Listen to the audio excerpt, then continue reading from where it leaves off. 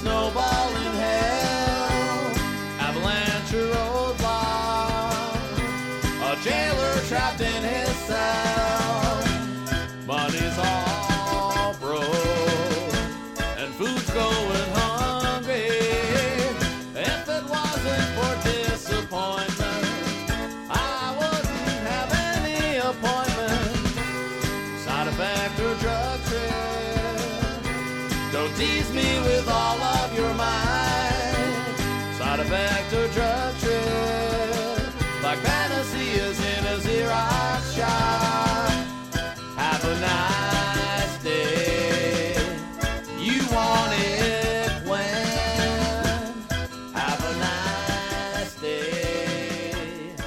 Konnichiwa. Welcome to episode 3 of Stacey's Pop Culture Parlour. This month I am joined in my parlour sharing a cup of tea with the... Do you know, I was going to go with the sort of alliteration thing I did last week with Dion and then realised there aren't that many good words beginning with N, sorry. No, there aren't. There are hardly any. It's like I'm joined by the nefarious. Is that even a thing that applies to you? Probably not. I think it probably is, thinking about it. All right then. Yeah, the nefarious Nick from the Monkey on My Back podcast and Ting. And I do forget these things, but I'm pretty sure he said it earlier to me before we were recording, but still. Founder of the Elephant Words. Yeah, that's right. That's me. Website. So just to people who haven't heard of you before, what is Monkey on My Back and Elephant Words? Good old Nick. Monkey on My Back is, Momb. We call it Mombcast because it's easier than Monkey on My Back. But it's a weekly podcast about comics. What do we call it? The best weekly comic book podcast recorded in Southampton on a Thursday night. And you have to include the whole thing, otherwise the best isn't accurate. We're probably the best recorded in Southampton on Thursday nights. That's true. It's not safe for work, not PG. I don't know what you'd call it. We're a bit filthy. We talk a lot about masturbating. Do you know what? I don't think anybody who listens to this will mind, considering that in the last episode I had quite a lengthy conversation about Batman porn and jizz in Catwoman's eyes. So. No, I remember that. Anyway. That was brilliant. Have you actually seen the porn that I was talking about? Because I'm starting to feel like now that I'm just some sort of massive dirty perv. I haven't, but I don't think I need to now because... I think what you're envisioning is probably better than what happened on screen. It just sounded bizarre. I mean, we don't really watch porn recreationally in our marriage, so... I'll be honest, I've never actually seen any other porn in my life because I've got literally no interest in it, but Rich was like, Stace, it's Batman, come on. But it was like entirely based on the Adam West styly show. Like the Joker even had the moustache under his face paint, and it was all just very like, oh god, I don't know what's happening. Oh, there's a penis, brilliant. But anyway, we're not going to talk about porn on this episode. Okay. So I'm going to throw it over to you because I'm always very kind and let my ghosts. I don't have ghosts on the show. I have guests. I always let my guests go first. So. After you're only 3 episodes in. You might resort to ghosts at some point in the future. Maybe I will run out of friends pretty quickly. Oh, but there are some fairly prominent dead comic-y people now, so you could probably get some quite cool people on. That's true. I imagine that'll be around October. I reckon we'll have a Halloween episode. Maybe. With Harvey Picar and Mobius and. Yeah. Is it too soon? Maybe. Oh, okay. It's fine. It's fine. I don't care. It's staying in. It's staying in there. You said it. Okay. That's good. What do you want me to talk about? What do you want to talk about? Do you know what? You can talk about anything you like, mate, because nothing's forbidden in this parlour. So go. Well, I could mention that we were my wife and I have been watching through Buffy.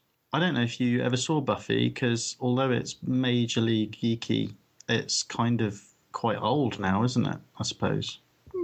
I was sort of semi-watching it from around, like, series 3, I think it was. And then I went back and watched 1 and 2. And then I got bored of it around 5 and stopped. And I've never seen the last, is it 2 series after that? Yeah. It's the very last episode, though. And I was like, who's that? What's happening? Who's she? What? Oh, they're all, I don't know. You can't go back and watch the last episode if you don't know what's going on.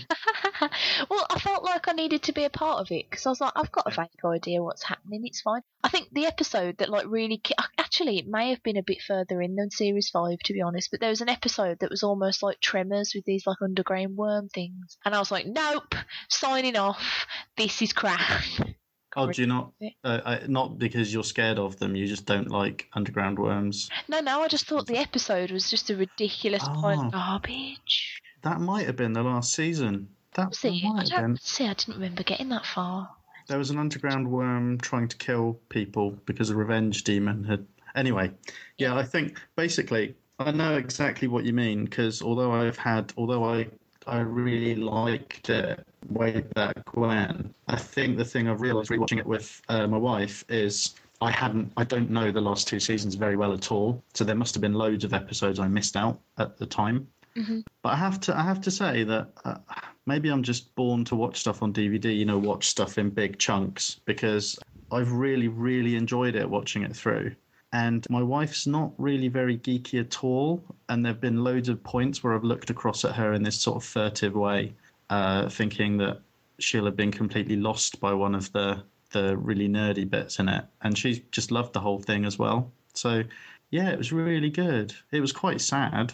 The finale was really sad. I think the really good finales are really sad, but I tend to be the guy who likes finales that no one else likes, really, because I love the end of Lost as well. So I never watched Lost. I think I watched the first episode when it was on, and I was like, don't get it, and turned it off. I haven't got much tolerance for things that are like, look how mysterious I am, without really reveal. Well, I don't want them to, reveal the whole farm at the start, but give me something to sink my teeth into, and that was just like, ooh, mystery, and I was like, no, fuck it, can't be asked. I think you probably did the right thing, because although I loved it, there were a lot of people who stuck it out until later and got so distressed by it. I don't know. Whereas I just thought it was great. I most of the time I plod along watching shows that people are complaining about, and I'm just like la la la la la. No, I'm still enjoying it. It's good. It's fine. And a lot of that happened with Lost, and it certainly happened with Buffy and Angel as well. But yeah, it's I don't know. I think the problem with Buffy, and it kind of ties in to your thing about mystery as well, is there's a point at about season 3 or season 4 where Joss Whedon kind of knew he had the viewers and the network was going to let him get away with a lot. So instead of having like one-off sort of action episodes, he'd have these really long stories going on. And those are only really any good if you're willing, if you know you're going to tune in, if you're committed and you're going to pay attention. You can't just drop in and expect each episode to make sense or to deliver on its own, which I think is kind of a shame because, that's expecting a lot from a viewer, I think. Farscape is a show I love, but that really suffered from that later on. I don't know if you saw that. I've just started, a while ago I watched the first episode and I rather enjoyed it, but I haven't watched any more since because my pile of things to watch, especially now that I've got Netflix, is ludicrous. Ridiculous. Yeah, we just noticed that Love Film has the castle on it. Oh, yeah. Which my mother-in-law has been going on about, and so we've made an effort to watch. We just watch so much what I think most people think of as crap, Stace, to be honest. I quite like Castle. It's one of those things, though, where, like I said this the other day, and Rich almost kicked me in the shin, is that I think, as much as I absolutely adore Nathan Fillion, but he's not a good actor. It's really weird. He's a bloke who can totally get away with not being very good, and I don't care because his characters are likeable and he's really charming and handsome, and he just fits things. He fits the character of Castle so well that I don't really care that he's actually not very good. Yeah, I can understand that. He's a star rather than an actor, isn't he? Yeah. I love him. I absolutely love him. But at the same time, I just think, how are you an actor and I'm not an actress, mate? Seriously, I'm about as good as these. He's actually, I'm glad we started watching Castle when we did, because we haven't watched. I loved Firefly, but my wife hasn't seen it.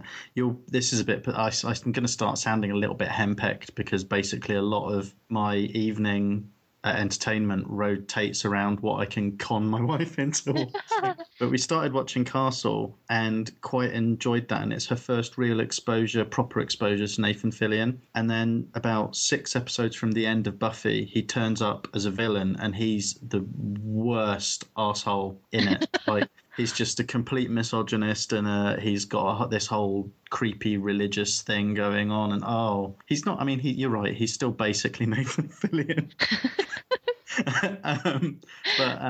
But he's not very nice. And I thought, I'm glad that we watched him that way around, because I don't know if she'd have been able to get past how horrible he is in Buffy for when we're watching Castle. If that makes sense. Yeah. She can't really get over seeing Spike turning up in other stuff or. Oh, it's weird. I think when you're sort of invested in certain characters, like when Anthony Stewart Head pops up in anything else, I'm like, Giles! As opposed to Anthony Stewart Head. You know, like he's in the In-Betweeners, for crying out loud. Oh, in the movie, yeah. He's just sitting there and he's swearing or whatever, and I'm just thinking, Giles, just kiss your mum with that, mate.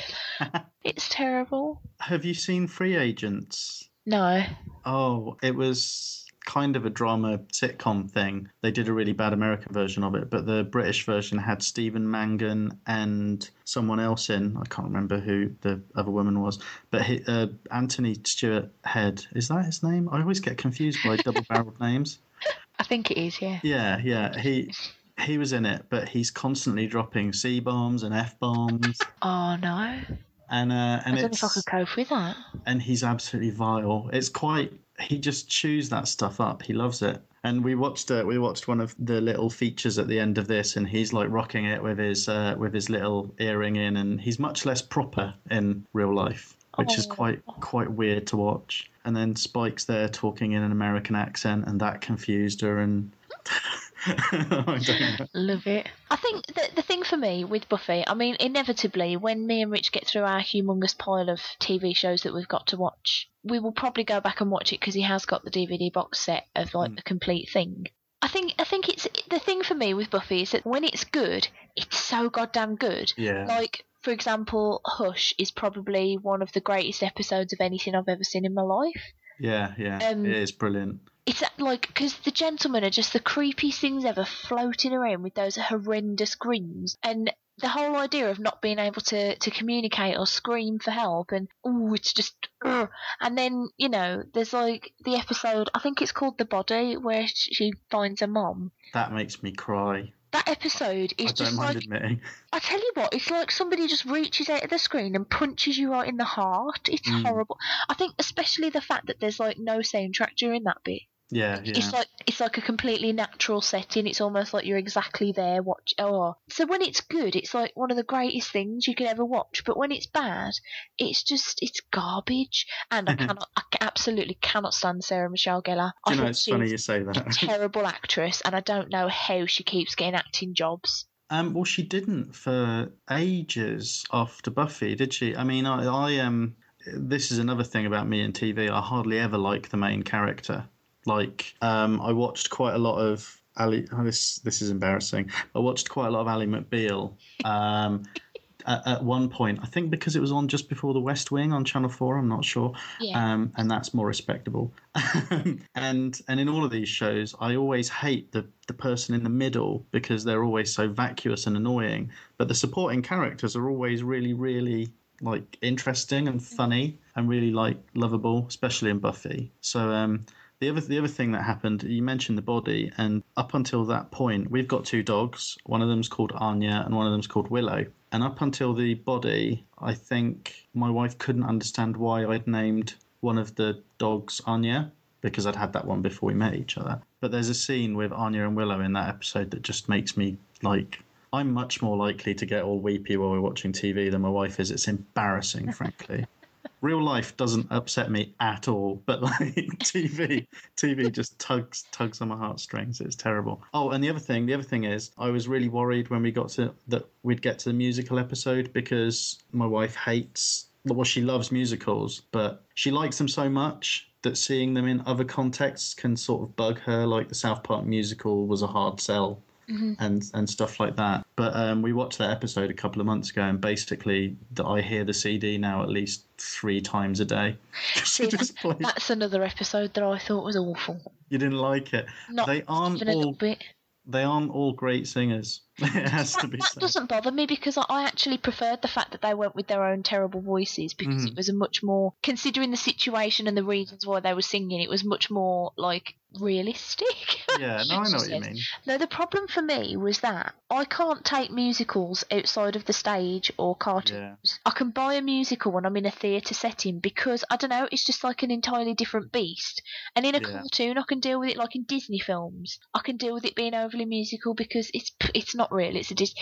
But when it's, I don't know, when it's on like TV shows, it's one of the reasons why I could never get on with Glee is I'm like, stop bursting into song and pretending you all know the fucking dance routine. Yeah. What is happening and why? And then the outcome of that episode was so like there was literally no reason it needed to be a musical. No, except that he decided he wanted to do it, wasn't it? And that's it. And it's a little bit arrogant, but I know what you mean. There are probably loads of really academic studies on the way musicals are they are not a representation of reality at all. Even the ones that people love, like Grease, although it's got that whole high school setting going on, they take off in a flying car at the end of it. Oh god, that film makes me laugh. I was talking to somebody about this the other day because I said I absolutely love the film Grease, but the message that it sends out is so terrible. And she went, how is it? It's a wonderful message about like summer love and high school romance. And I was like, no, it's a message about how she changes herself into an utter cunt to impress him, and he changes himself into entirely the opposite of what he was to impress her, and then they love each other. It's like, hey kids, change yourselves, people will like you better. It is, and it's confusing as well, though, isn't it? Because it's not even like most films like that where it's conform to the norm. It's one of them becomes a complete rebel. Yeah, they just completely swap places. It's very odd. I don't imagine that relationship holds together for very long after they've flown off. Quite aside from which, I don't know how you land a flying car, so it might end really shortly after the film. Yeah, because I mean, she seemed quite surprised that it was taking off anyway. Yeah. Look at that last scene. So he's, not sure what happened there. There is that thing about romance that I always think the reason we connect with Romeo and Juliet so much as a culture is it's like the perfect romance because it's this completely vacuous relationship between two people who only really seem to love each other because they're young and stupid, and then they die at the end. So you never have to worry about where that relationship's going to go. So it can be this perfect thing because romance just doesn't. That's one thing you get from Joss Whedon things. Nobody ever gets a happy ending in Joss Whedon things. I'll be surprised if he manages to get through the Avengers without like killing off some. Well, I suppose he can't really, can he? But really, I'm not looking forward to the Avengers. Are you not? No, I feel like I should be, but the thing is, I thought Thor was good, and I like Chris Hemsworth, and also he's pretty. That's just me being entirely see-through there, don't care. But I don't know, I just can't see the team that they're having, like, coming together and working as a unit in the sense of, not even just in the sense of the film, but in the sense of the actors and stuff. They just seem like it, I don't know, it just seems like a chalk and cheese situation. And then how are you going to integrate the Hulk, who's like the third different guy to play the Hulk in this sort of semi-continuity thing they've got? It just, they're trying to build this sort of Marvel universe and they haven't even got a Hulk that stays the same bloke for more than a day. It's like, fucking hell. I don't know. I'm going to go and see it, and hopefully I'm going to enjoy it and eat all of these words with a side of fries, but I don't know, not I think it was Captain America that did it because I didn't enjoy it very much. Did you not like that? I didn't mind it that much, actually. There were a couple of bits that annoyed me.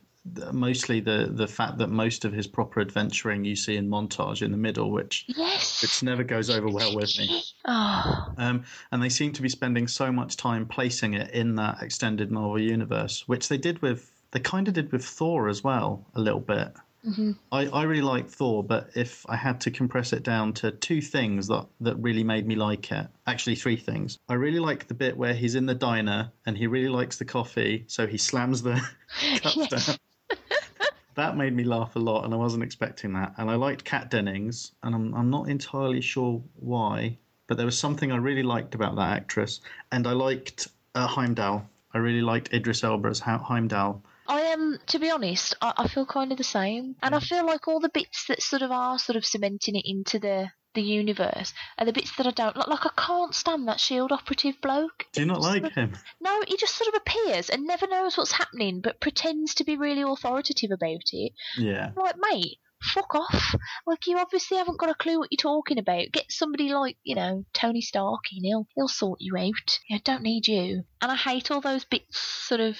Oh, actually, here's another thing about just total tangent in my own brain there about the Avengers is I don't know how well Hawkeye is going to sort of fit in because he was so sparsely used in Thor, and he hasn't, as far as I'm aware, appeared in anything else. No, he was in Thor for 5 minutes, and it was literally just. As I recall, you meet him for the first time. He is using a bow and arrow inexplicably, but it's not explained why. Yep. And he climbs to the top of a scaffolding on the off chance that he might get a shot at Thor, and then gets told not to fire at him. And that's his whole bit. Yeah, that's his bit. I mean, I'm excited to see more of him, but I just think for the sake of the people who aren't big comic buffs who are going to want to go and see this based on, enjoying Captain America or Thor or whatever, I don't know how well he's going to integrate because nobody will know anything about him. Yeah. And you can't... I don't know how you can fit sort of an origin story for him in.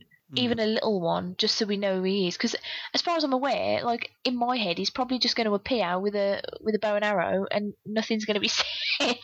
It'd just be really weird. But, Yeah, I mean, that's the problem with him, and I suppose it's not like he's not got the drawing factor of Scarlett Johansson where people don't really care who the Black Widow is because they like looking at her. People don't really know him that well, know the actor all that well. No, I think you're right. I was a bit ambivalent about it, and then we watched a trailer for it at John Carter in 3D, and I don't really like 3D movies. I hate 3D. But the trailer did get... You see, the thing about the Hulk is I really like him, and I've got a soft spot for the way they handle, because although it's 3 different actors, I think the CGI has been almost identical in each film for the actual Hulk himself. I don't know, when he turns up and he starts roaring and then there's buildings falling over. I'm a sucker for trailers, and I know that they're kind of designed to suck you in like that, but I get all excited. And have you seen the Swedish trailer? No, I haven't. Oh gosh, actually. It's brilliant. It's brilliant. The funny thing was, I watched that before I watched the actual trailer. It was hilarious. I mean, the woman who's playing the Scarlett Johansson person has not got red hair, and so she's quite obviously just got a piece of red fabric tied around her head. It's brilliant because it makes absolutely no sense, but it's awesome. I don't think the trailer makes that much sense because you're absolutely right. True. The Hulk and Thor and Iron Man are so overpowered compared to all of the other characters in it. I just don't know. And Robert Downey Jr. is going to just blow all of the rest of them off the screen anyway. That's the other thing I'm worried about is that, here I am saying, Chris Hemsworth is really good as Thor. And then he's going to be there and he's going to be next to Robert Downey Jr. and I'll think, oh, no, he isn't. He's not really good as Thor. Although having said that, I wasn't that fond of Iron Man 2 either, so I don't know. I quite enjoyed Iron Man 2, but there seemed to be a lot of bits in it that didn't gel with me. It's like Rhodey stealing the suit and trying to sell it and upgrading it with a shit ton of guns and then being like, what up, bitches? Didn't you just say that people shouldn't have this kind of I don't know. It's a little bit confusing. It feels like two really good films that have been crashed together into one mediocre but quite long one, I think is the problem. So I think that's why there are loads of elements that just seem to come out of nowhere and then go somewhere completely unexpected, because it just feels like they were trying to do too much. That's Hollywood at the moment, though. Don't get me started. So Buffy then, yeah. Yeah, no, I just thought it was really good. What was interesting was all of the, and I remember this from the time actually, Sarah Michelle Gellar there was a video of the rap party on it. And Sarah Michelle Gellar wasn't there. There were a couple of people from Angel there, and people like the girl who played Drusilla and the lady who played Drusilla and the lady who played Darla, who weren't in it that much. They were all there, but no Sarah Michelle Gellar. And I think at the time she maybe thought, screw you guys, I'm going to Hollywood, I'm going into movies. And then that kind of just didn't happen for her, did it? Wasn't she in like Scooby Doo or something? She was in the Awful. Scooby Doo's, but I think the real star of the Scooby Doo movies was definitely Scooby. So I mean, Yeah, those films were terrible. they weren't good. And then and she was in Scream, and I think she died in a few films. I know she was in like a few horror movies where horrible things. Oh, she was in The Grudge, wasn't she? That was awful as well. Pile of rubbish. No, it wasn't. It wasn't a good film. But she's back. She's back on, and it's another one of those guilty pleasures. You know, I said we watch a lot of crap. Mm-hmm. She's on a show. To tell me you watch The Ringer because we can't help it. We hated the pilot, and then we hated the next episode. But it's got the guy out of Lost on it, and you're right. It's not good. There is no excuse for this. No, to be fair, I haven't actually watched any of it because I saw the commercial advert for it, and it just looked like the total opposite of something I wanted in my eyes. Yeah. So I was like, you know what? I think I'll give that a miss. There's this level at which you're kind of you start watching out of this morbid curiosity of seeing how an actress like Sarah Michelle Gellar is going to play two twins, because you have to be a pretty good actor to pull that sort of thing off, and the way she does it is by having different hair. Literally, that's brilliant. And they both constantly changing outfits as well, so it can be quite confusing. But I think what it is 24 finished a long time ago, and we haven't. It's been a while since we've had a show that really doesn't care if the plot makes any sense. It just keeps throwing twists at you. So it's like every episode finishes with a moment where you're like, I cannot fucking believe, did they really fucking do that? And it's like, well, yeah, it's easy for them to do that actually because they're not paying any attention to consistency or anything. Mm-hmm. So it's quite, there really isn't any. We watch some good TV as well. Have you been watching? I watched the first episode of Awake the other day. Have you seen that? Oh no, but it's on the list.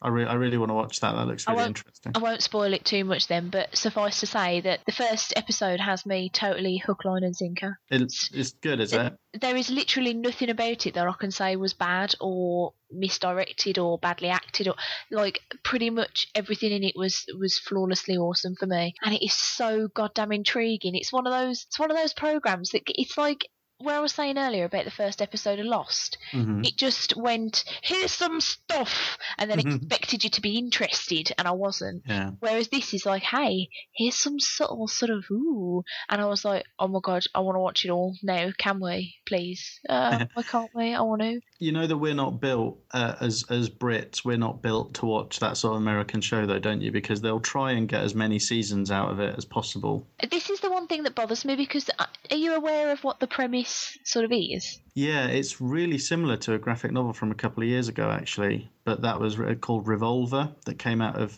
Yeah, he falls asleep in one world and wakes up in the other. Is that right? And he's not sure which one's real. Yeah. In the one, he's lost his wife in a car accident. In the other, he's lost his son in the same accident.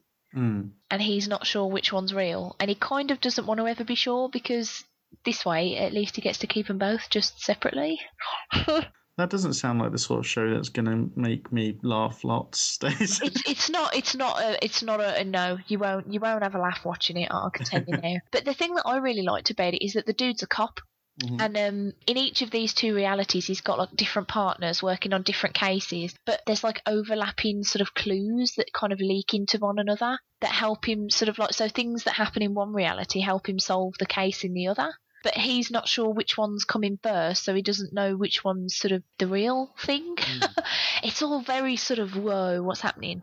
But I do think it's the kind of premise that you can only really get away with a season for, because I don't know how long you could drag it out, even having the separate cases, because the cases on their own are really interesting, and I would watch a show just with those in, probably. But I think with the sort of tying in the realities and the whole sort of, going to sleep in one world, waking up in another, it's there's got to come a point where you find out which one's the real thing, and you can't drag that out too long, or people will get pissed off. By people, I mean me. I don't think you're alone at all.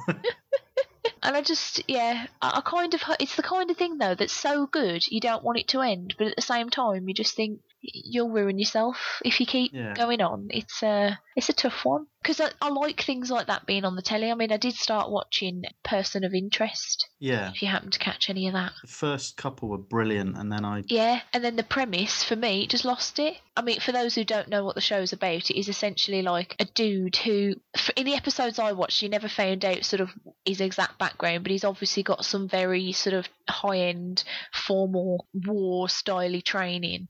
He's a bit of a bum, gets sort of picked up by some bloke who has created a machine to help people predict potential terrorist attacks, and he wants this ex-army, whatever, CIA or something, CIA bloke, he wants him to sort of run around and do his bidding, sort of stopping these terrible events that might be occurring or are about to occur according to his machine. And it's a really good idea. And then sort of 4 or 5 episodes in, me and Rich just looked at each other and I went, I don't really care anymore about these random acts of weirdness. It's like the Harry Potter books. Every book started with Harry being shit at home and then being shit as a wizard at school and then getting attacked in the face by a Voldemort and then somehow saving the day and then going back home and being shit again. And it was like that. It was like, oh, here's some random thing that's occurred on the machine. Well, hey, you fixed it. Let's go look at the machine again. And I was like, oh. It's like the formula just became a little bit. So I'm hoping that Awake doesn't go stale and that it sort of dies when it needs to. Yeah, I think if you're relying on, they can't rely on the formula. The cases have to be really interesting. Yeah. I think the week by week things, and if that's not there, then it's just not. Yeah, it can get stale really quickly. I mean, did you watch Life on Mars? That's on the list. I haven't watched it yet. Oh, okay. Because we only saw the first series, and at the end of the first series of that, you still don't know really what's going on. There's a mystery in that as well. But because they're UK shows, you kind of know they're not going to keep going for ages. Mm-hmm. So Life on Mars went for 2 seasons, and I think Ashes to Ashes went for a couple of seasons as well. But apparently there was resolution at the end of it. But yeah, I think most of the really good TV we're watching at the moment is stuff like it's either from HBO or Showtime, I think is the other one, or Stars, and they're all like 10 episode seasons or 10 or 12 episode seasons, and you know they're not going to go on forever. So they hold your interest, and each episode's packed with an awful lot more because they've got a lot less time. Because Buffy's like 22 episodes a season or something like that. That's ludicrous like that, yeah. Yeah, I think that's the norm, because you look at things like Friends and stuff, they are as well, aren't they? They're like 22 episodes. And although there are these nice threads that run through them, that is like a machine. There's a machine churning that stuff out. It's not like one guy writing all of them or anything. And one guy wanting to... There's a lot of people getting paid off the back of these shows and being kept in work by having them going for as long as possible. So, I don't know. But I quite like that there's always another episode of CSI around the corner if we want it. I hate CSI. Do you not like that either? I'm really coming off badly in this episode because I feel like all I'm doing is ragging on everything, but it is pretty shit, mate. I think that's my fault. I've listened to the last 2 shows, and I think I'm the problem here, Stacey. I've got really low expectations of telly. I think that's what it is. See, I think mine are a bit too high because, I'll be honest, I never used to really watch much telly before I met Rich. And then he introduced me to all sorts of wonderful things, and I kind of expected my telly to all be that good. If you know what I mean. I mean, for example, Dexter. Last year, Rich said to me, have you ever seen Dexter? And I said no. So he got, I think it was series 1 to 5 at the time because 6 was on in America as we were watching it. I think it took me 2 months to watch all 5 seasons because I was like, oh my God, this is the greatest thing I've ever put in my eyes. Like we were saying earlier about the premise going stale, the idea of a bloke working with the police, killing serial killers and sort of working on the cases and things. You would expect after a couple of seasons for it to be like, how has this guy not been caught? This is stupid. But they keep the overall arcs and everything's so fresh and it's just so... I loved it. I absolutely loved Dexter. I think it's a great show. I mean, I watched the first season of that and I'm waiting for my wife to catch up because we watched the first one and she really liked it. That was quite early in our relationship as well, and it's one of those things where you're like, I wonder how she's going to feel about this show, about this guy. It's quite graphic, isn't it? Yeah, it is. Yeah. There's lots of corpses and stuff, and he's quite amoral. Well, it's quite morally ambiguous, and when you find that they like it, that's kind of that concretes a little part of your relationship. Yeah, we're both obviously a little bit amoral, so that's good. It's weird, isn't it, though, because they're on even their version of a comedy character or whatever is still quite. It's quite harsh. It's quite a relentless program. I did really like it, but it's not. It's only funny in a really blackly comic way. There aren't many gags, really. Yeah, you wouldn't expect any, really. No, well, I don't know. We watch a lot of programs where there are hardened criminal investigators making cracks over. I just need to clarify. I'm not talking about CSI Miami, okay? That one doesn't count. I was waiting for you to say whilst putting on glasses and it was playing in the background. Not that one. I've got a friend who stayed with us for a while, and I think we used to watch The Wire, and he and I have lived with each other before, so we've watched like loads of these really awesome shows, and I think we kind of got into The Wire together and stuff like that. But in his case, what that's meant is his expectation of TV has gone up. So when he was staying with us, we'd be sitting watching Criminal Minds and quite enjoying it, and then he'd come in and he'd make exactly the same face that I make when someone's watching Wife Swap or something, and I walk into the room. Wife Swap is an awful show. Oh God! But or just that even exist as a thing. Aren't most of them though? I mean, I don't know. I know you love that one, America's Top Models. Is that you? Yeah, it is me. I have this thing where there's a couple of shows that I know I should hate, but you know when you just want to switch your brain off and watch something stupid and trashy. I've got a couple of, I mean, for example, Don't Tell the Bride is probably one of the worst programs ever, but I will watch it because it combines two of my favourite things: looking at pretty dresses and being a bitch. it's all I like watching it for is going, God, what a fucking hideous dress or whatever, and then going, oh, look at this cake, isn't it cute? I want to get married again. I call that doorway TV, like Wife Swap and all, because it's TV that I'll walk in from another room and it'll be on, and I won't commit to sitting down and watching it. I'll just stand in the doorway and judge it, but I won't leave. I'll just keep watching. But I have to be careful because most people have a level of contempt that they're quite comfortable with for other people, I think. Like they'll be watching a show like that and they can look down their noses at the people on the TV because you know the TV program will finish and then they'll go away from it. But if I watch stuff like that, I just start to really despair about the human race. I just can't get away from it. One of them's recorded here in Southampton. One Born Every Minute. The one about the maternity. Oh, I don't watch that one, thank gosh.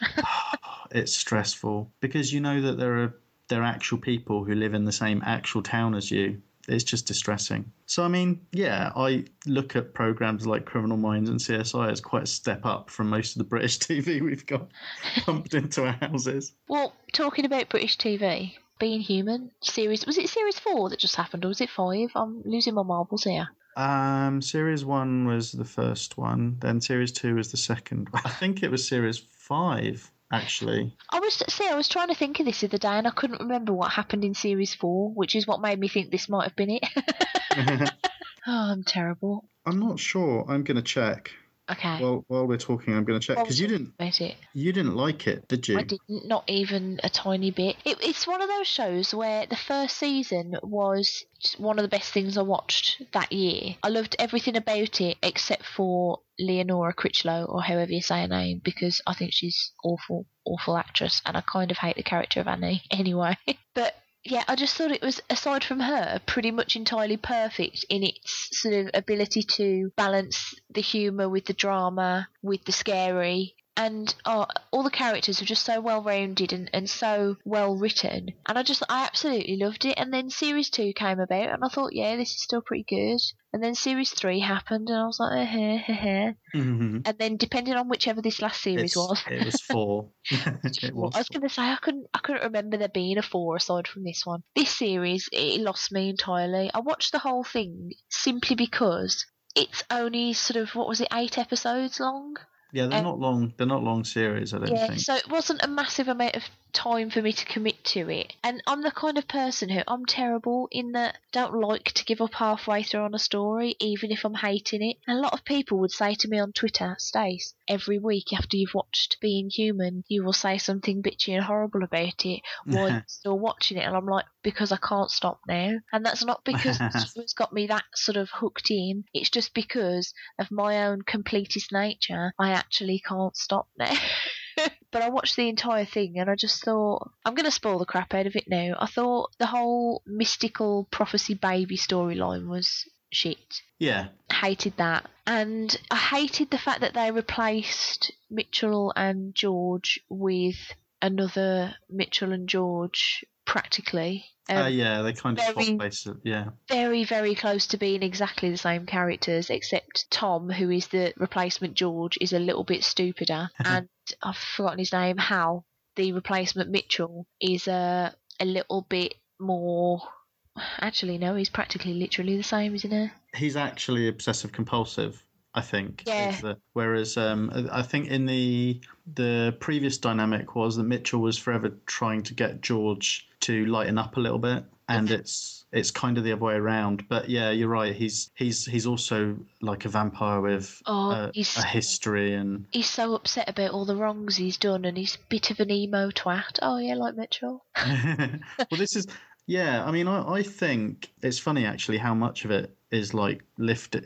How much of it is Joss Whedon light, really. So much of it comes from Buffy, I think, and not necessarily the good stuff. I think the problem with that is the guy who makes it. Is it Toby Whitehouse or Toby Whitehouse? Yeah.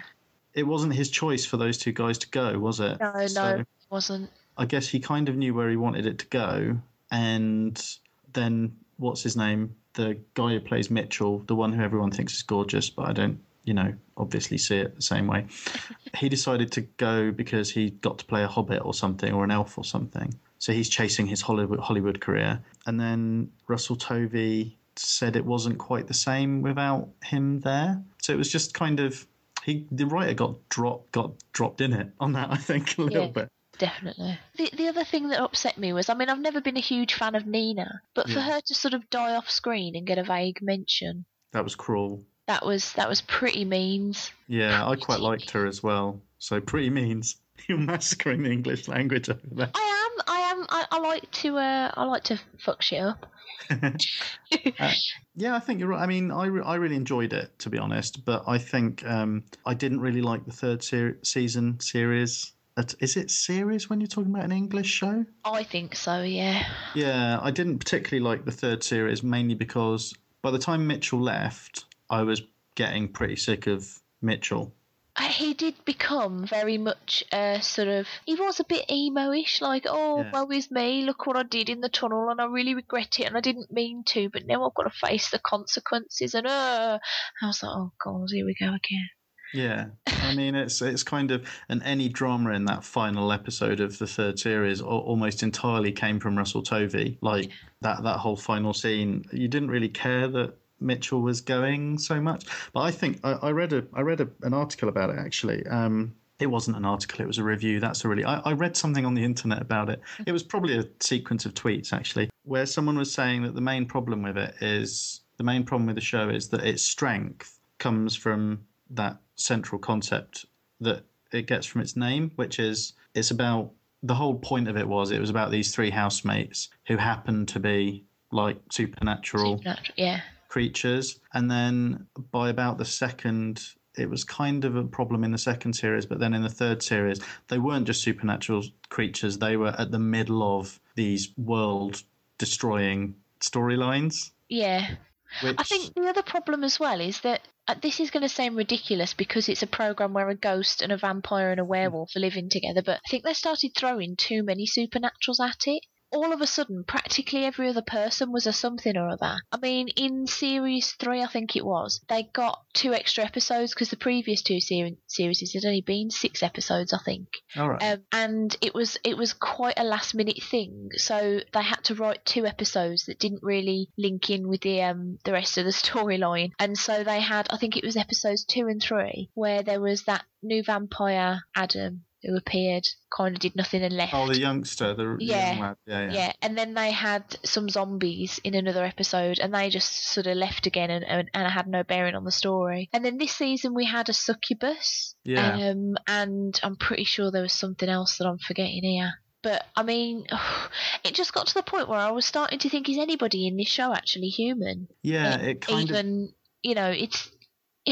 Like you say, the central concept is the idea of three supernatural creatures sort of trying not to accept that they are different and trying to be human. And it kind of loses it when practically everybody else isn't human either.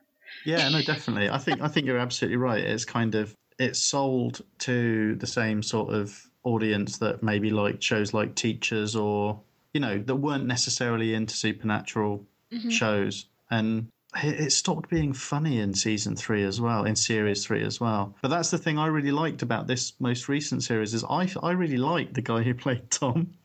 I know you didn't, did you? No, not even. No, I think my problem with him is not.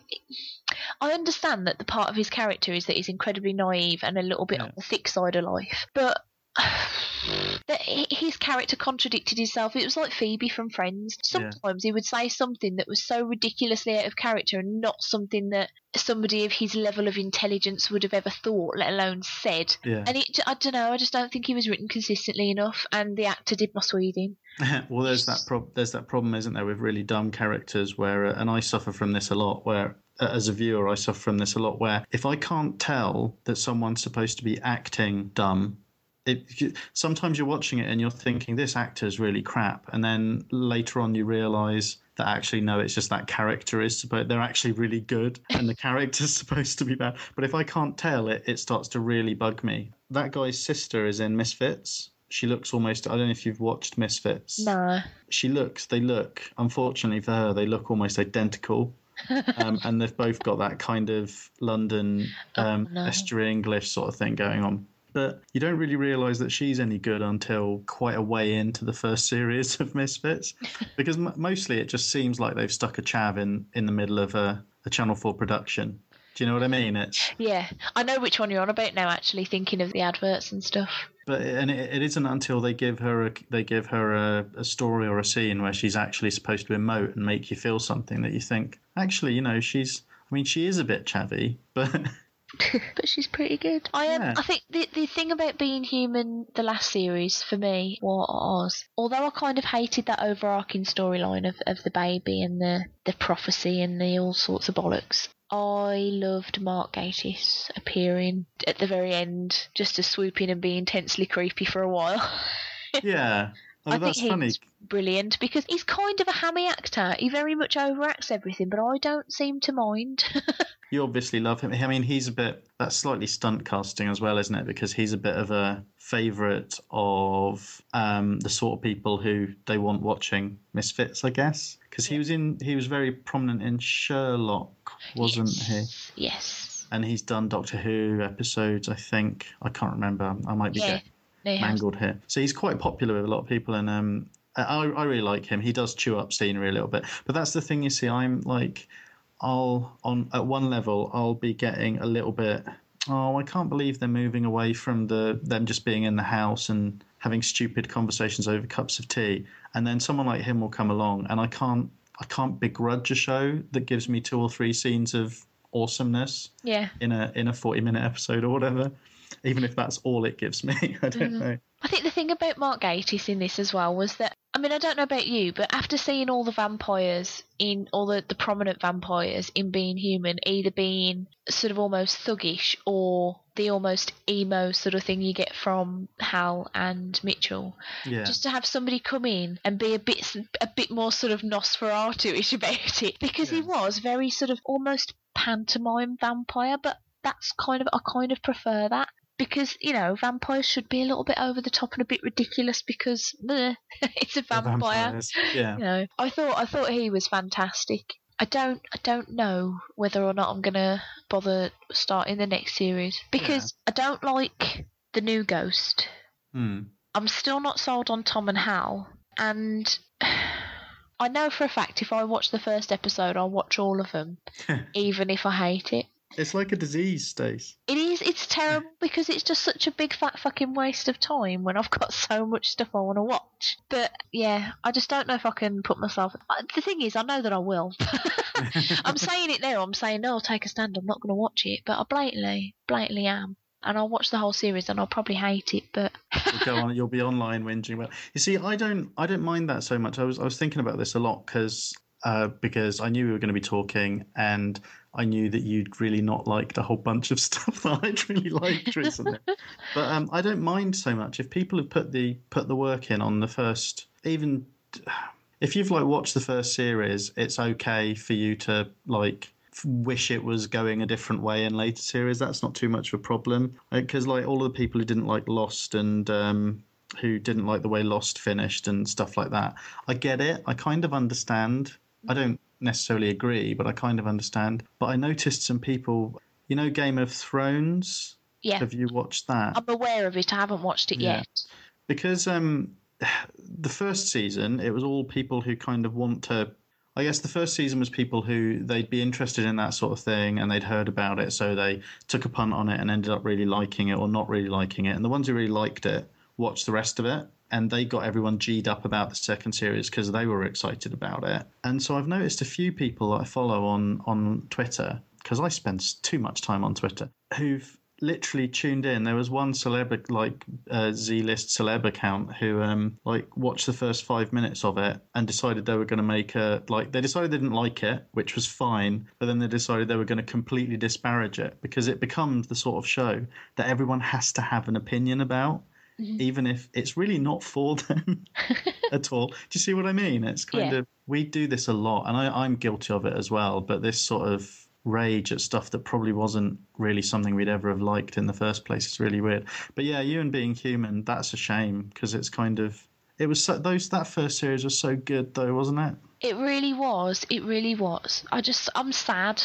that it sort of never really stuck to what it was doing there. And I do think, like you were saying about sort of the whole, world changing situations, it just felt a bit too big for a show that was always kind of about just being human and not being this big sort of. I mean, this whole storyline with the baby, and this ludicrous idea that if the baby lived, that the whole world was going to go to shit and vampires were just going to eat all of our faces. I mean, they never actually explained why her being alive did any of that, did they? It didn't do any of it, did it, at all? It's like, it was kind of what that there's pretty much no closure on this at all, because hooray, now that she's dead, the world is saved. But why? Why was her being alive causing this sort of mess? Annie could easily have blown up. This is definitely a spoiler, but Annie could easily have blown up that building without the baby in it. So the baby didn't do it, did they? No, not even. No. So it just, I don't know. I'm a bit disillusioned with it. But I think the one thing that's making me slightly intrigued about watching the next series is the fact that it's almost a clean slate now. Yeah. And they can just sort of start again, maybe. Yeah, although there is that weird human conspiracy thing that showed its head at the very end of the last episode as well, wasn't there? That was a bit weird. I've forgotten it already. You'd forgotten it. It was, they claimed to be around clearing up after the supernaturals. Yeah, what's that all about? I don't know. You're going to want to know how that turns out now that I've reminded you about it. Yeah, I'd compare. Well, forget in about 5 minutes it'll be fine. Well, I'm like a sieve I have. You have to wonder how much can really go wrong in a place it's set in Barry, isn't it? So much supernatural things happen in Barry. It's a bit ridiculous. So much. Oh God, I really am murdering the English language today. That's all right. So many, but I am quite tired. We could have been watching The Apprentice. They completely massacre the English language in that show. So. Hate The Apprentice. Yeah, I'm not. There's something else I hate. God, you're so negative. Talk about some things that I like. Looking at my list of things that I was. What is there? Yeah. Well, let's not talk about True Blood Series 4 then. Did you not like it? No. See, this was another thing that Series 1 and possibly 2 were really good. And I'm pretty sure 3 was awesome. The thing was, Series 3 had the big bad of it was this vampire called Russell, who was an absolute cunt bag of a vampire. He was just an utter bastard. But he was brilliant. I absolutely loved him. And they went from that to this sort of jumped up witch who got possessed by the spirit of a girl who got eaten by vampires years ago and has just become a vengeful spirit. And it was terribly acted. I can't remember the name of the woman who played Marnie, but she's an actress I've never been keen on. I can't remember what else she's been in because I've probably repressed it from memory. Probably should have looked this up beforehand, but oh well. But I mean, at one point, I think she's supposed to have some sort of southern drawl kind of accent, and it just sounds like she's having a stroke. And it sort of dips in and out of that and just a plain American accent and then sort of into a bit of an English accent. And then there's one bit where she's channeling this vengeful spirit and she's trying to do an Italian accent. And that's just like, you know that episode of Friends where Joey's like, I can work on the new accent. It's like, it's that bad. It's that level of garbage. And it was just probably one of the worst things I've ever seen. However, spoilers, I'm definitely going to watch Series 5 because Russell is totally back. So I'm just going to pretend Series 4 never happened. How is he? What sort of things did he do? The way it works in True Blood is that the vampires have this network of sort of like everywhere's split into areas and each area has a king who kind of rules it, but they have their own sort of hierarchy of sheriffs and all sorts of stuff to make sure that the humans don't realise what a bunch of bastardy vampires they are, and just to basically police them all, as it were. And one of the first things Russell does is he just barges his way onto I think it's a newsroom, and the newsreader just getting his throat ripped out and drunk. he's just like, yeah, and what are you going to do about it, humans? It's like, fucking hell, mate. So good. He's just, oh God, I absolutely love it. But at the end of Series 3, he was like sort of buried in a shit ton of concrete. All right. I'm swearing so much today, I do apologise. No, it's fine. I bring it out in women. It's not a problem. But at the very end, like the very last episode of Series 4, there's like a sort of a brief shot of a big hole in a piece of concrete, and then some of the people having a conversation about why were they digging in the middle of this car park, and you're like, yes, Russell! He got excited. So I'm just going to erase Series 4 from my memory, I think. And yeah, I didn't know much about it. We watched the first episode of it, and I quite liked it, but I don't think Amy did, so... It's a tough one, because, I mean, like Dexter, it's very graphic, but it's also sort of, it's, you know, bits of it border on sort of, you know, softcore porn. That's what would have been more of an issue is if she didn't find any of the people in those scenes attractive. So it's it might be something to do with that. But the whole idea of the witch that you were describing sounds kind of. I thought the whole thing about it is that it's not believable so much as it's kind of not fantastical in that way. You know, the witch that you were talking about sounds a little bit flighty and a bit sort of whimsical. It's steadily got more and more ridiculous. It's still very dark and very gory and very sexy. But, I mean, I can't remember whether it was Series 2 or 3. This was another thing like Being Human. They started throwing more and more monsters in there. So instead of it being about vampires now existing freely in the world because of True Blood, it started being about shapeshifters and werewolves, were-panthers made a bit of an appearance. That was weird. There's fairies. You find out there's fairies. They exist a thing in life. What? And then there's witches and demons and pagan rituals, and it all just gets a bit ludicrous. But Russell's coming back, so... Is this guy attractive, Stace? No, not even a tiny bit. Not. Oh, okay. To be fair, I'm attracted to nearly everybody in that show, but not Russell. I think I quite often have this conversation with my wife, but also with other people where they say, "Oh, you know, that thing was really good that happened in that film or that story, but it would have been better if such and such had happened." And the thing they come up with is nearly always really shockingly shit. And you kind of have to say to them, you know, as much as you might have been disappointed with what the people who made the program did, I think it's good that you aren't the person doing the program. And there's that whole thing about fan fiction. You only have to spend a little bit of time on the internet to know that basically nobody should listen to the fans. No, never.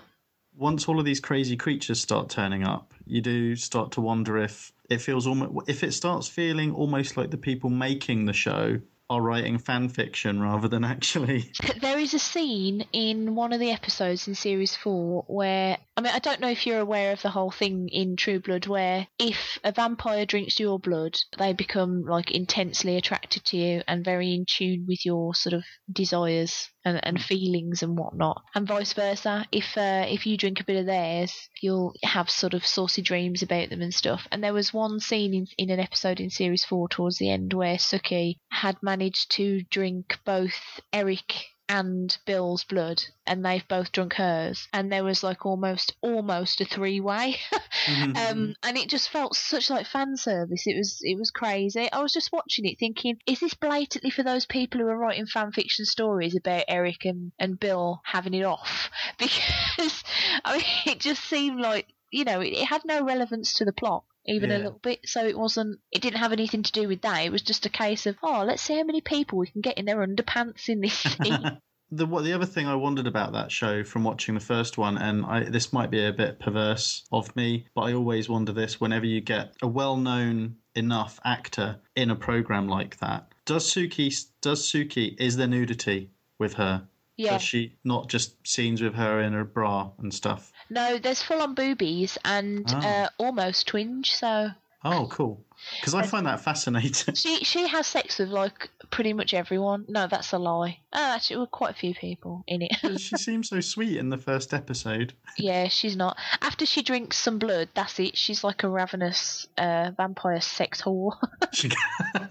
Brilliant. We should make an effort to watch that then. I'd like, if it's good enough for Kate Winslet, if nudity's good enough for Kate Winslet, then it's good enough for anyone. That's what I reckon. The thing is, Anna Paquin has such a butterface, it's untrue.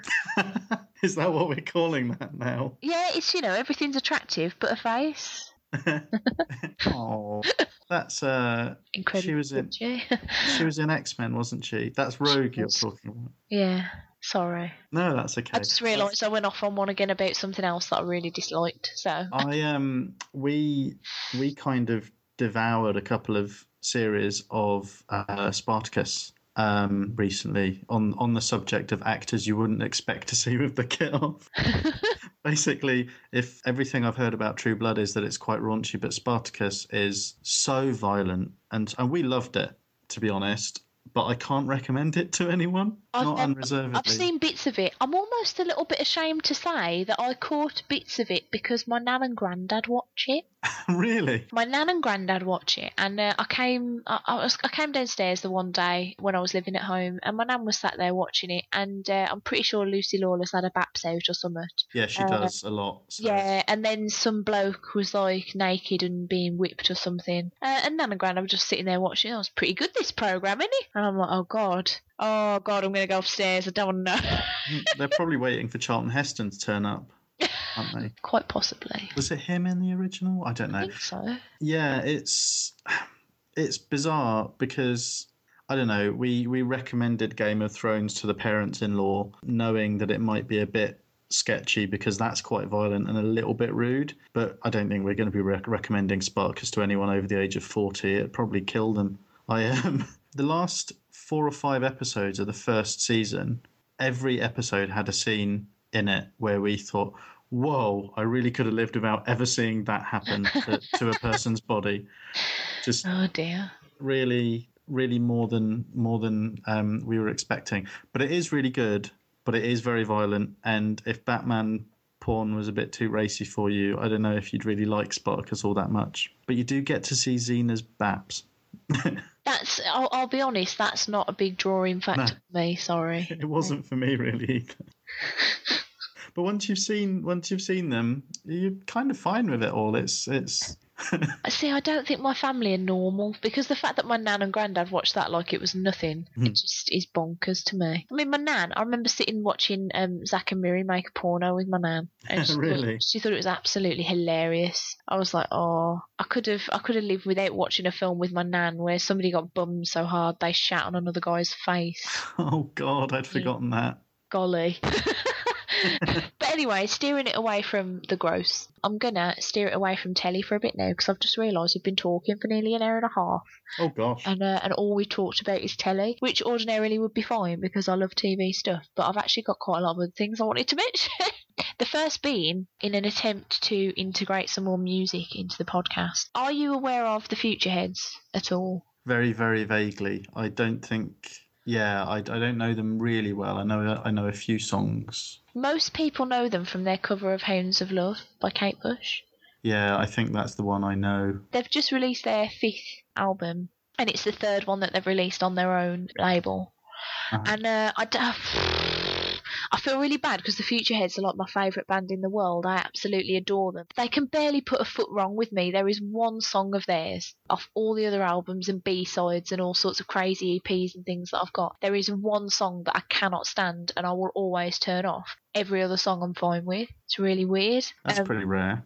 It's I don't think any other band that I've owned any music from has there ever been like an entire album that I've just gone, yeah, brilliant, okay, job done. But they released their latest album is called Rant, and it's entirely a cappella. And I don't know what I was expecting because I don't like a cappella music as a style. My biggest problem with it being that I'm sorry, the human voice just cannot give me the power and the intensity and the awesome that a fucking shredded guitar solo can give me, or you know, the soulful, mournful violin can give me. Do you know what I mean? It's just not something that I can deal with. But I bought the album on a pre-order, as you do, because it's the Futureheads and I love them, and I thought, yeah, this is going to be great. And you know what? I went to see them last night do the a cappella tour to go with the album, and I'm so glad that I did, because before I went to this gig, I was not enjoying this album very much at all.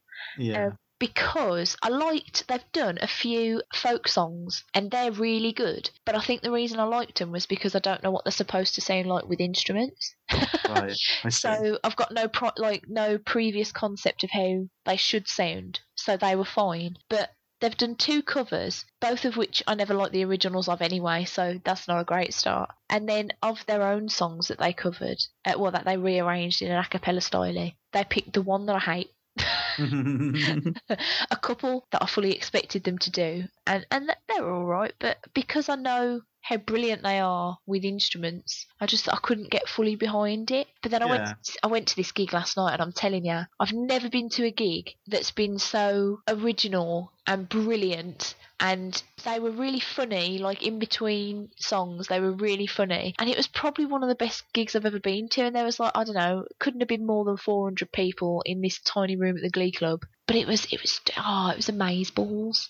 My whole outlook on this album has entirely changed now. That sounds about right, because a cappella, I imagine the human voice, well, it's going to sound completely different in person, isn't it? I know that we saw the Bare Naked Ladies, and they did an a cappella version of one of their well-known songs. I think it was Sound of You. I can't remember. I think it was Sound of Your Voice. But it in that sort of space, it can fill the whole space, can't it? And the live show, it's already loud enough that it's resonating through your whole body anyway. And you can sort of see them interacting on stage as well, which suddenly makes it seem like, rather than being, like this band I like, but without instruments, it suddenly seems like a much more intimate thing, I guess. No, it definitely. And I think one of the ones that did it was, there's a song on the album called Number One Song in Heaven, and I don't know if that's a reimagining of a song that's existed before or one that they've created themselves. I've never heard of it before. And it starts with sort of almost a choiry type thing while the main guy sings the actual lyrics. There's like almost a choiry type thing going on in the background, which on the album is fine. But in person, it made the hair stand up on the back of my neck. Yeah. Because it was just like you say, it just filled the room, and it just I don't know. I've got a whole new appreciation for a cappella music now, which is great. For them doing it. Well, yeah. But yeah, I mean, I'm such an advocate of the Futureheads, and I will always say go out and buy all their albums, because you should. But if you're going to buy any, maybe just don't buy this one first, unless you're a really big fan of a cappella. Is their version of Hounds of Love, it's like quite a fast... It's the one that everybody seems to know. Like, if you ever went to a festival around the time that song came out, and everybody started going, oh, it would have been that one. Oh yeah, I really like that. So awesome. I should maybe search them out. It's interesting, which you can't. So I'm very old when it comes to music. It's one of the few areas where I've become a little bit cantankerous and old, and it's very difficult for me to find new music that I like. So I tend to just gravitate back to like stuff that I know really well. Like they might be giants and people like that. So, See, now I'm just discovering they might be giants. oh, I love them. I went to see them at Latitude Festival last year. Didn't really know anything by them at all, except Birdhouse in Your Soul, which I only knew because Rich and a few friends absolutely murdered it at a karaoke. And when I say murdered, I'm not talking slightly out of tune. I'm talking so drunk they can't even form words. Like terrible. You wouldn't think it'd be that easy to. I mean, it's not a tuneful song, so. That's funny. It was the formation of the words that I think they were struggling with because it kind of came out like I've heard be in the bonnet and I've heard about houses all. He sounded like Cartman. I'm sailing away. Yeah. No, definitely check out the Futureheads because I think they're brilliant and I love a good accent. I love when people sing in their actual accents. I've got a friend who is a really fucking brilliant folksy guitar player, but he sings in an Irish accent that he hasn't actually got. And I find it really jarring because I'm like, Neil, I'm having a conversation with you right now and you're not Irish. What are you doing? It's very strange. But one of the reasons I love the Futureheads is that they're from Sunderland and they sing with a Mackem accent. Oh, I like that. It's great. Yes. They've got one song where they say that she loves all the books. I'm like, oh, books. It's so cute. Also, I'm in love with two of them, so that helps. You live with two of the Futureheads? No, I'm in love with two of them. Oh, you're in love with two of them? Both at the same time? Okay. Yeah, because, they're just incredibly cute. I think it's weird when Brit acts do American accents, which quite a lot of them have done traditionally. But I like a good regional accent. Or I don't mind, this wave. I guess it started with the Streets, but this wave of UK acts who are quite happy to talk in estuary English. I hate it when it's spoken, but I don't mind it when it's in songs, which is very, very strange. Not a fan of it, but I do love Maximo Park as well, because they're from Newcastle. And they're really good. Proper Geordie accents, and I love it. I remember actually the first time I went to see the Futureheads live was back when Maximo Park had they were barely anything, and they supported the Futureheads. And now they've just gotten so much bigger, it's almost scary. I know them because I only really know them because they've got songs on a couple of the Burnout soundtracks. So major game release, the racing game Burnout. Yeah. You might not know the racing game, but I know a lot of songs because they play on the soundtracks while you're running around smashing up cars, and that's how I know Maximo Park. I love them, absolutely love them. But the singer from that band is kind of terrifying. If you've ever seen him live, he really stares with very wide eyes, and he always looks a little bit like he's probably going to murder someone shortly afterwards. And I'm pretty sure I went to see them once where he was quite violently sick on the side of the stage in the middle of a song and then came back and finished it. Do you think it's nerves, or it could be anything, couldn't it? Yeah, but there's one of their videos, I think it was for Apply Some Pressure, which is an awesome song. He starts getting a random nosebleed, and obviously it's just part of the video, it's not a real nosebleed, but he's staring into the camera with these wide, crazy eyes, singing through his teeth with this nosebleed going on. I'm just like, oh god, he's going to murder me in my sleep. Pretty sure he is. It's really scary. So off topic right now, it's ludicrous. And I've just noticed the time, and here I am lounging in my bed, and who knows, Rich might want to actually go to sleep at some point this evening. So is there anything else in particular you want to talk about? Because I've got one more review that I desperately want to do. The only thing I feel like I should mention, and I'll only mention it really quickly, we finally got around to watching X-Men First Class this week. Ooh, okay. Because I don't know why, I hadn't really put it off, but it was on the Love Film queue and it eventually rotated around. It's all right, isn't it? It made me cry. Did it make you cry? Yeah, it did. Which bit? The bit on the beach towards the end. Oh, yeah, that was all really good. That whole sequence was great. I think generally the film was really, really good, but it was difficult watching it with a sort of a non-geeky person because I don't know how much she's picked up from the movies, the previous X-Men movies, and she won't watch the cartoons or anything. So when they really throw in the references the way they do in those films, the references to X-Men and Alex Summers is in it and he's Cyclops' brother and all of that, but it's not mentioned. I spend the whole film sitting there twitching, wanting to tell her, oh, that's really funny because such and such, and that's really funny because it's a reference to this other thing. But no, the thing with Moira McTaggart when No, I know that it's that final sequence is really good. The payoff to that movie is brilliant. Oh gosh, it's amazing. And do you know what? I'm not a big fan of McAvoy, and I thought he was brilliant in it. He Really was good. really Side of Xavier that I've never seen before. Yeah, Yeah. but still kind of believable. Oh I yeah, think. definitely. Because it's Patrick Stewart who plays him in the other films. You kind of get that little twinkle in the eye thing from him. I think Yeah, maybe definitely. I might love Patrick Stewart a little bit. Actually, Do you know what? I can't say I blame you. yeah, I don't know. If you've got a man crush, that's all gravy because I think he's a bit great. Yeah, I get more of them every year. I know. I thought that film was really good. Yeah. If I was going to pick a fault, like the only thing I would say is that I thought Emma Frost's diamond form was kind of shit. I don't really like that much in the comics either. No, me neither. I don't think it's ever looked good in anything. But to me, it's what I find ridiculous. The most ridiculous about it is she's a human, kind of. She's a mutant, but she's a human. She's an organic life form transforming into diamond, but it's cut diamond. That doesn't make any sense to me. No, that's true. Diamonds don't look like that naturally, so it's kind of. I just think it looked kind of rubbish. Yeah. Am I remembering rightly that Kevin Bacon's all awesome in that film? Kevin Bacon's he's Kevin Bacon and he's always I love awesome. Kevin Bacon. I tell you what, Kevin Bacon, I love him. I mean, me and Rich had a discussion not long ago about Kevin Bacon because I happened to be watching Tremors, which I think is a fantastic film. Yeah, it is. And Rich thinks he's like a ton of shit. And he was like, "Come on, Slay, seriously, the acting is bad, the effects are bad, the script is bad." And I was like, "Hold on, back up a sec. The acting is bad, Kevin Bacon." At the end, what are you talking about, Kevin? It's a very. Sorry, go on. No, it's fine. You're just going to say Kevin Bacon. I'm just going to keep going. Seriously, dude, though, Kevin Bacon. Tremors is deliberately like that, though, isn't it? Yeah. I think it's deliberately. No, I think he's great.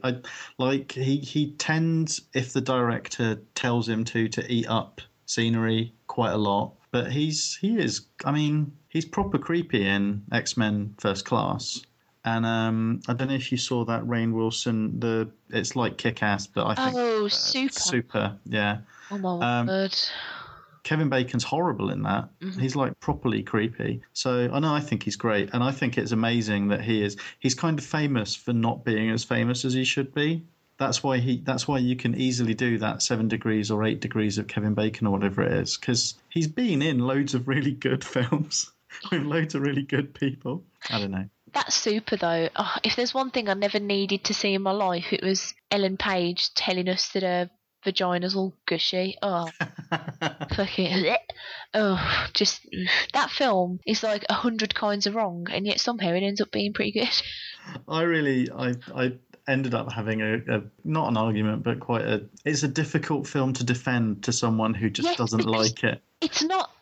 You can't say you enjoyed it in the sense that it's not a fun film, and it's a difficult film to watch because it is just so wrong. Yeah. But at the same time, I thought it was great. It's just a film about mentally ill people, basically. Yeah, definitely. All of them are just mental. Oh, it's bonkers, but it is good. But yeah, so X-Men First Class, it was good. I think what was interesting to me was the real James Bondy 1960s feel of it was really, really worked well. Yeah, oh yeah. I don't know what possessed them to do that, but it just worked. It was good, so who cares? It made me want to see, what's his name, Fassbender as James Bond at some point as well. Oh, I got a proper crush on him after that film.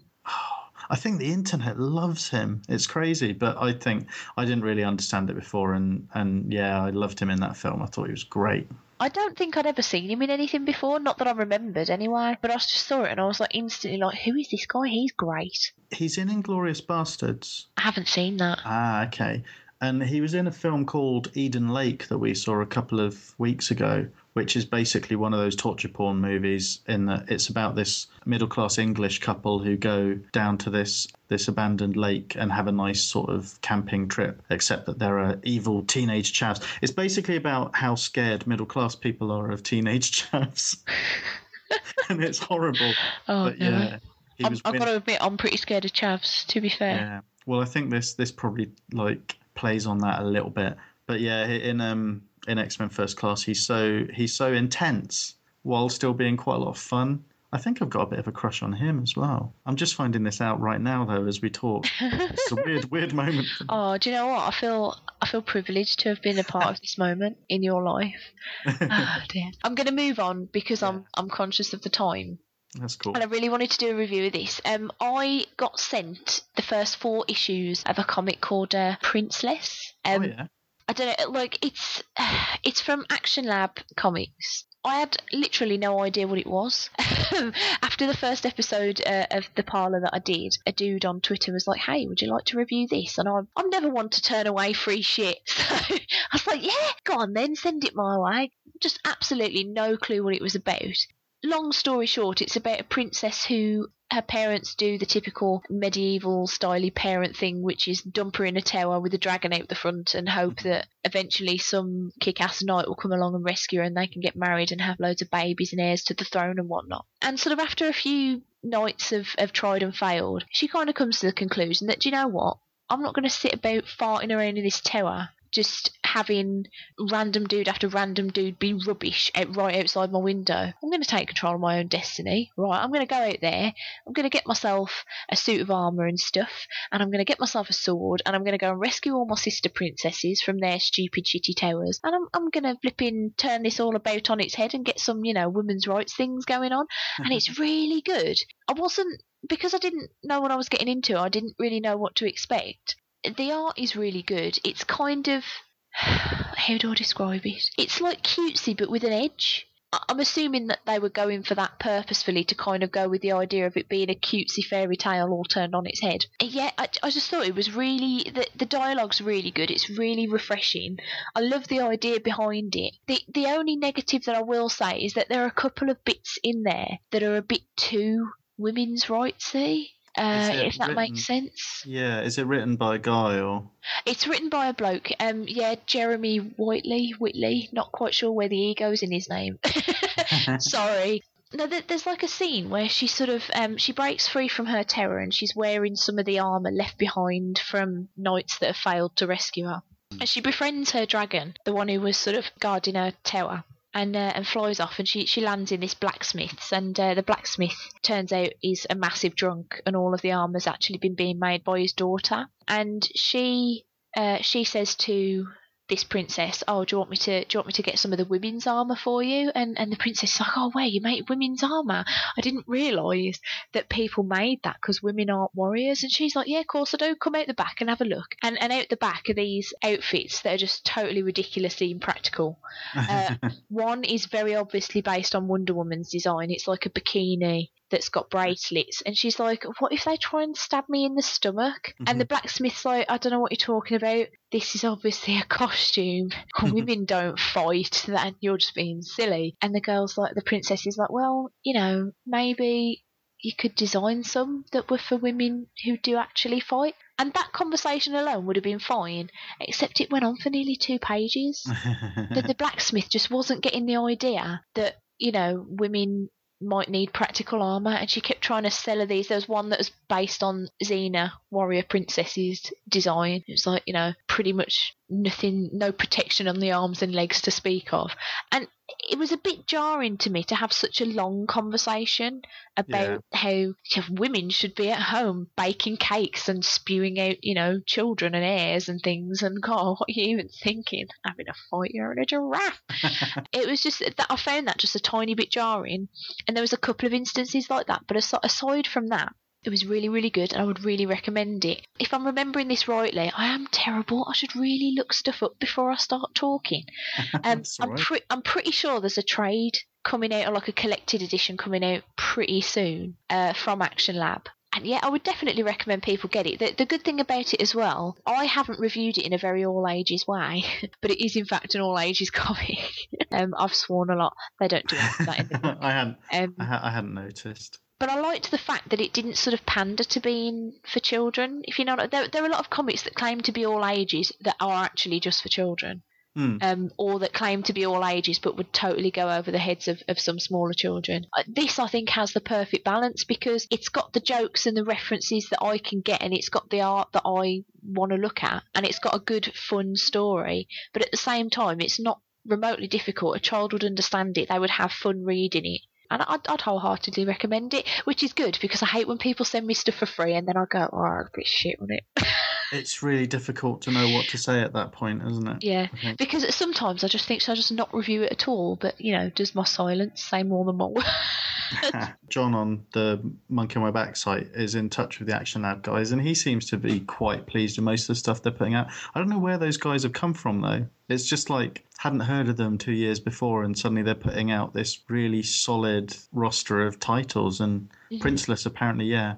I've heard only good things about it, but that thing you're talking about, it must be really difficult for... I don't know why I'm saying must be, because I do a bit of writing as well. It's really difficult for guys writing women, I think, especially if you kind of want to make a point like the one you're talking about with Princeless, where you're trying to approach it from a sort of a feminist viewpoint or something. It's really difficult not to become a bit pretentious about it, maybe a little bit, or not to know when to stop, if that makes sense. Yeah, because I think that the problem with it was that the conversation was something that the sort of land that's set in, you can entirely understand why that conversation would have happened, because women would pretty much be relegated to the home and having babies. It's like their two main duties is cook stuff and have babies. I think it was just the length of that conversation just made it feel a bit too forced down my throat that this girl, she's turning stuff on its head, and I'm like, I know that. It's all right, I get it. I'm already aware I've got that part. I'd just like to get on with the story part of it now, if you wouldn't mind. But it was that like one glitch in what was sort of 4 comics worth of stuff, and I think each comic was about 25, 26 pages long. So that's quite a lot of pages to only be upset by like 2. God, it's nice if you can get through a comic and go 4 or 5 pages without... Yeah, I know that's really negative. Like, that is true. Certainly from DC and Marvel at the moment, as much as I'm really liking a lot of their titles, there are very few unreserved... any books that you could really unreservedly say, yep, that was all 100% great sort of thing. It just doesn't happen at the moment. So, yeah, it sounds great. That sounds really good. It is really good. And I would say, like I say, I'd recommend it to adults and children alike. It's very much a universal kind of book. But I think that was one of the things I noticed about Action Lab, is that when you get to the end of the issues, there's a couple of adverts for other things that they're releasing, and there's a couple of like proper horror stories and a couple of slightly odd sounding things. Because I think, have you ever spoken to Dave Dwanch?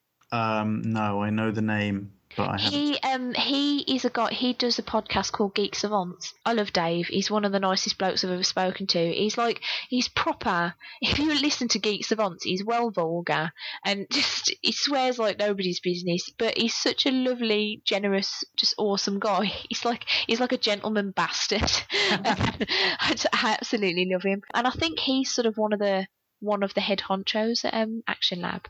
Yeah. So I think it's good because he's very much, if you look at the stuff that he's put out sort of self-published and stuff before, there's a broad range of it. Like he will delve into the more adult stuff, and he'll do an all ages comic, and he'll have a go at anything. I think if somebody wrote stuff for him, or if he, I think he writes as well. But he's such an awesome dude. And once I found out that he was involved with Action Lab, I was like, yeah, I want to get in on this. So I'm probably going to try and pick some more stuff up now. So they've got that out of me, haven't they? Bastard. Yeah, no, that's fine. I don't know where you buy. I guess you buy their stuff from. I think it's just actionlab.com. So you get it offline. Yeah, that sounds about right. Because the other thing about companies like that is it's quite difficult for them to get their stuff into comic shops. Yeah. So, but that's good because presumably they get all the money if you get it from their site. I'd like to think so. That's probably where I'll buy stuff from. Right. Lastly, before I go, I don't know if you're a fan of Jamie Smart. Oh, God, I love Jamie Smart. But I completely am. I just want to lick his delightful little face. Are you reading Corporate Skull? I am. I just want to check. You interviewed him, didn't you? A couple of times, yeah, with Comic Racks. It was interesting. He's such a dude, but we kept having so many technological issues. It was just tough to do the episodes. I think that's the first time I ever heard you. Actually, yeah, no, he's great. I do sometimes. I don't tell him that I said that though, because I pretend to have a feud with him online. But I think I've got a bit of an art crush on him. I absolutely adore him. But Corporate Skull, the first book of that finished. It's a webcomic for those that don't know, and the first book of it finished today. So by the time I put this episode out, probably about a month ago, and I think you can now go back and sort of read the whole book. It's about 100 different sort of webcomic pages long. But it's just, it's like top tits awesome, isn't it? It's just about a dude whose face gets ripped off in a sort of mad photocopier accident. And then there's just this whole conspiracy theory just implodes from there. It is ridiculous. It is full of swear words and stupidity and awesome and a couple of monsters. And it's just, and office politics, obviously. Yeah, lots of office politics. Lots of office politics. I love it. I absolutely love it. I mean, I was a fan of Corporate Skull from when he sort of, back in the days when people still use LiveJournal, he put up a couple of very short strips. I mean, there was one that I thought was brilliant where he walks into a meeting late, has a bit of an argument with the bloke, like the sort of head honcho at the building, and then he gets bored with the meeting and he says something along the lines of, if anybody needs me, I'll be face down in twat, and just walks out of the office. And I was creasing at that. And as soon as he said that he was going to sort of follow it up with a more in-depth story, I was there with flipping bells on, I tell you. Could not wait. And the first book has been awesome. It's brilliant. It's just at corporateschool.com if you want to go and read the first book. It is... I can't say enough good things about Jamie Smart. Because his art, it's so bizarre that his art is so incredibly cute, but in a kind of almost dark kind of cute, if that makes any sort of sense. Yeah, no, definitely. What's amazing is that while he's doing stories about people getting their faces ripped off in offices and lots of swearing and stuff like that, he's also ruining Desperate Dan. Is he actually ruining it? I think the Daily Mail or someone said that about him. It was a few years ago that he ruined that. He's been ruining Doctor Who monsters for the last year or so, I think. Oh, I love his little Doctor Who. I think they're amazing. He's amazing. Okay. But yeah, it is. His style's so versatile that like you can recognise it. But yeah, he can, because Bear was quite horrible and violent sometimes. Bear. Absolute door Bear. Is Corporate Skull like the first really long form thing? Oh no, he did something else, didn't he? But Bear's the first proper long form story with lots of ins and outs and because he had that mini series Ubu Boo Boo. That demon cat. That's hilarious. But yeah, I think because the other thing he's got coming out in June, I think, a collected edition of his other webcomic, Kochi Wanaba. Oh yeah, which I'm waiting for because I sometimes have trouble reading really long things online. So me too. I tend to wait for them to have a lot of issues like that I can just blast through, which is why I wanted to mention Corporate Skull, because I think now is a great time to have a look at it if you haven't already. Definitely. To be in the end of book one, because it's awesome. But I can't wait to get Kochi in my sweaty little palms. The art on that was beautiful. Absolutely luscious. Absolutely luscious. He's a bloke who I think if I met him at a con, which I wouldn't because he's almost as socially retarded as I am, if I met him at a con, there'd just be literally no way we could have a conversation because I'd just be staring wistfully at his face and dribbling onto my shirt. I think that would be the way that would go. Yeah, there'd be drool, I'm sure. He did a fantastic sketch for me. He drew me a picture of Ubu Boo Boo wearing my glasses, and it said, Ubu stays boo boo, she say twodge, because obviously I love the word twodge when I accidentally invented it a couple of years ago and kept trying to force him to put it in a comic, which he still hasn't, and I still think he should. But it's just like made my day. I was like, I got that in the post, and I was like, oh, greatest thing in the world, framed on my wall. At this point, he is probably just not putting it in comics deliberately to wind you up. Either that or he's completely forgotten. But I do think the word twodge has a certain Jamie Smartish air about it. No, completely. It's the sort of, it's straight out of Bear, isn't it? Yeah. Well, to be fair, it was a completely accidental thing where I was thinking the word twat and saying the word minge, and it came out twodge. Went a bit wrong all up in the mouth there, but yeah. Twat and minge. All right, I think it's time I retired to... It took me a few seconds to catch up, sorry. I think it's time to call it a day, mate. Is there anything you want to plug or shout out to before we skim on?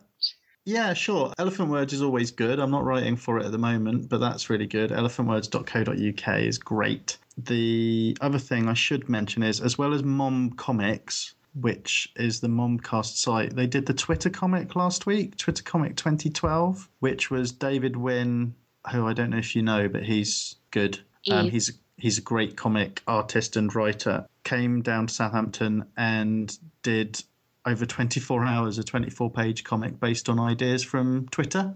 Oh my God. Yeah, I wasn't there. I double booked myself, so I couldn't be there, but that's probably just as well, really. The first idea was voted on by lots of people, but it was by Jimmy Palmiotti, if you can believe that. Brilliant. I love that guy. He's awesome. He is. He's brilliant. He's, I really like him. But that's a whole other topic. But yeah, and it kind of went into all sorts of different places. So if you go to momcomics.com, it should be easy to find. But yeah, keep an eye out for those things because it's really cool if we can do them more often, if that makes sense. Total sense, yes. I wasn't thinking of mentioning it until you asked if I wanted to mention anything, so I didn't really prepare anything. I don't prepare anything, to be honest. I just make a list of things I want to talk about so I don't forget. Yeah. It's that there's literally no information next to what I wanted to say. Anyway, well, Nick, it's been an absolute delight having you here in the parlour, sharing a cup of tea. It's been so nice. This is the part I always hate because I don't actually want to stop talking to people, but, the logical side of my brain is going, you've got to get up for work tomorrow at 5:45, Stace. Yeah. Oh my goodness. Shutting up. I'm on holiday, so I don't have to worry about that. Shut up, you tart. Jealous. Well, it's been a delight having you on, and no doubt at some point in the future, when I've run out of other friends, I'll ask you back. After the ghosts? After all the ghosts, okay. Definitely. Yeah. I'm quite impressed, actually, that I've managed to bag at least 4 people for the not too distant future. So I've got up until the summer, I guess. Don't know what I'm quite going to do after that. But if any of you lovely listeners want to be on the podcast, you'd be totally welcome. You can either drop me an email at stacysparlour@gmail.com, or you can come and find me on Twitter. I am StaceBobT. I tend to talk a lot of shit about rubbish public transport, to be honest, but I do sometimes talk about comics, so it's all good. Or I complain about being human, whichever I feel like doing at the time. Come follow me, I'm great. Do you want to... Oh, thanks. Here's your £20. It's late. I might be delirious. I don't know. Oh, thanks. Oh, I should say I'm at Nick's site as well. That's something I should say on Twitter. Sorry. Now you can get all the stalkers as well. Yeah. Right, well, yeah, that's been episode 3, and hopefully next month I'll be joined by another lady. So we'll see how that goes. We might end up having a cat fight, who knows? Toodle pip. I came to town, and they called it the summer. I was 19 when I came to town, and they called it the summer of love. There were burning babies, burning flags, there were hawks against the doves. I got a job at a steamy down on Cauldron Street. Fell in love with a laundry girl who was working next to me. Oh, she was a rare thing, fine as a bee's wing. So fine a breath of wind might blow her away. She was a lost child, oh, she was a running wild. She says as long as there's no price on love, as long as there's no price on love, as long as there's no price on love, I'll stay. Wouldn't want it any other way. I came to town, and they called it the summer. I came to town, and they called it the summer. Brown hair zigzag around her face and a look of half surprise. Like a fox caught in the headlights, there was animal in her eyes. She said, young man, can't you see I'm not the factory kind? If you don't take me out of here, I'll surely lose my mind. Oh, she was a rare thing, fine as a bee's wing. So fine a breath of wind might blow her away. Blow her away. She was a lost child, oh, she was a running wild. She says as long as there's no price on love, as long as there's no price on love, as long as there's no price on love, I'll stay. I wouldn't want it